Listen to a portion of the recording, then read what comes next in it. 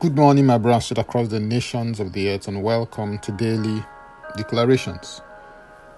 Our declaration came from Isaiah 40 and verse 31, and it reads, "But those who wait on the Lord shall renew their strength. They shall mount up with wings like eagles. They shall run and not be weary. They shall walk and not faint." I've observed that it has become a lot easier to be distracted these days than it has ever been in my living memory. This is largely due to advances in technology with its attendant new methods of interaction and communication. Although this development has many advantages, it nonetheless brings with it the risk of exposure to greater distractions. So, how do you deal with distractions? What strategies can you adopt in order to declutter and cut off the noise? I believe that one major area that you have to keep returning to as a matter of urgency and priority is your time with the Lord. Please note that one major objective of these distractions is to squeeze out portions of the quality time that you should have with the Lord. When this becomes the norm, the results are exhaustion, weariness, running out of gas, and burnout. In Luke 10:38-42, the Bible says, "Now it happened as they went that he entered a certain village, and a certain woman named Martha welcomed him into her house. And she had a sister called Mary, who also sat at Jesus' feet and heard his word. But Martha was distracted with much serving. And she approached him and said, 'Lord, do you not care that my sister has left me to serve alone? Therefore, tell her to help me.' And Jesus answered and said to her, 'Martha, Martha, you are worried and troubled about many things. But one thing is needed, and Mary has chosen that good part, which will not be taken away from her.'" Your time with the Lord is sacrosanct. It is the time to get the Lord's perspective on issues, and it must have a high priority in your life.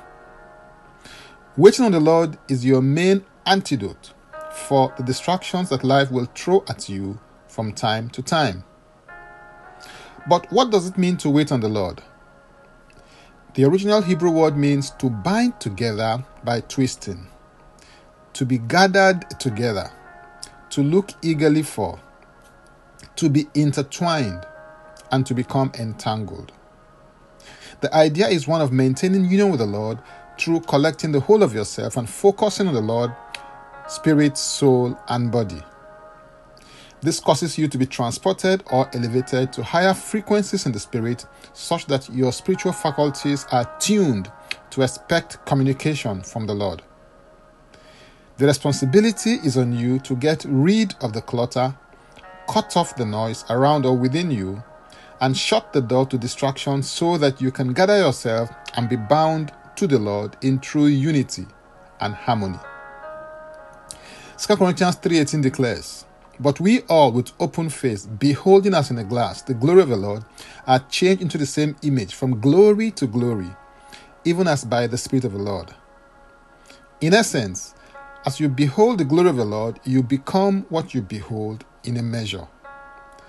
The results of waiting on the Lord are an exchange of strength, mounting up and ascending into heights in God, running and not being weary, walking and not fainting. For those who wait on the Lord, where you used to crawl, you will begin to walk. Where you used to walk, you will begin to run. And where you used to run, you begin to soar. This is because of the quickening of the Spirit of God in your life and the supernatural strength that He releases to your spirit. Now, let's take the declaration together, and I stand in agreement with you as we do that. Father, I thank you for your peace. I receive grace to walk, function, and operate in greater and deeper dimensions of your peace. I declare that the eyes of my heart are focused on you, and I'm kept, protected, and provided for by you in every area of my life.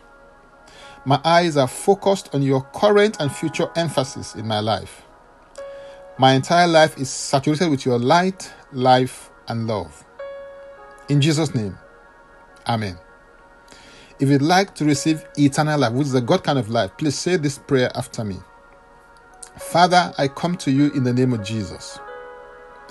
I believe in my heart that Jesus died for my sins according to the scriptures. He was raised from the dead for my justification. I declare that Jesus Christ is my Savior and Lord. I am a child of God. Thank you, Father. In Jesus' name, amen. If you've just prayed this prayer, please send an email to info@ignitedailyinspirations.com. That is info@ignitedailyinspirations.com, using next steps as a subject so I can help you grow into maturity in Christ. You can subscribe to Daily Declarations podcast by going to linktree/Francis Ubeku. That is linktree/Francis Ubeku, or simply click the link and it will take you there. If you are blessed by this or got some value from it, please use the share button. I am Francis Ubeku.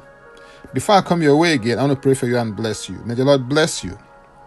May the Lord keep you. May the Lord make his face to shine upon you and be gracious unto you.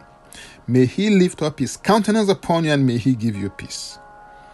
In Jesus' name, amen. Jesus Christ is Lord.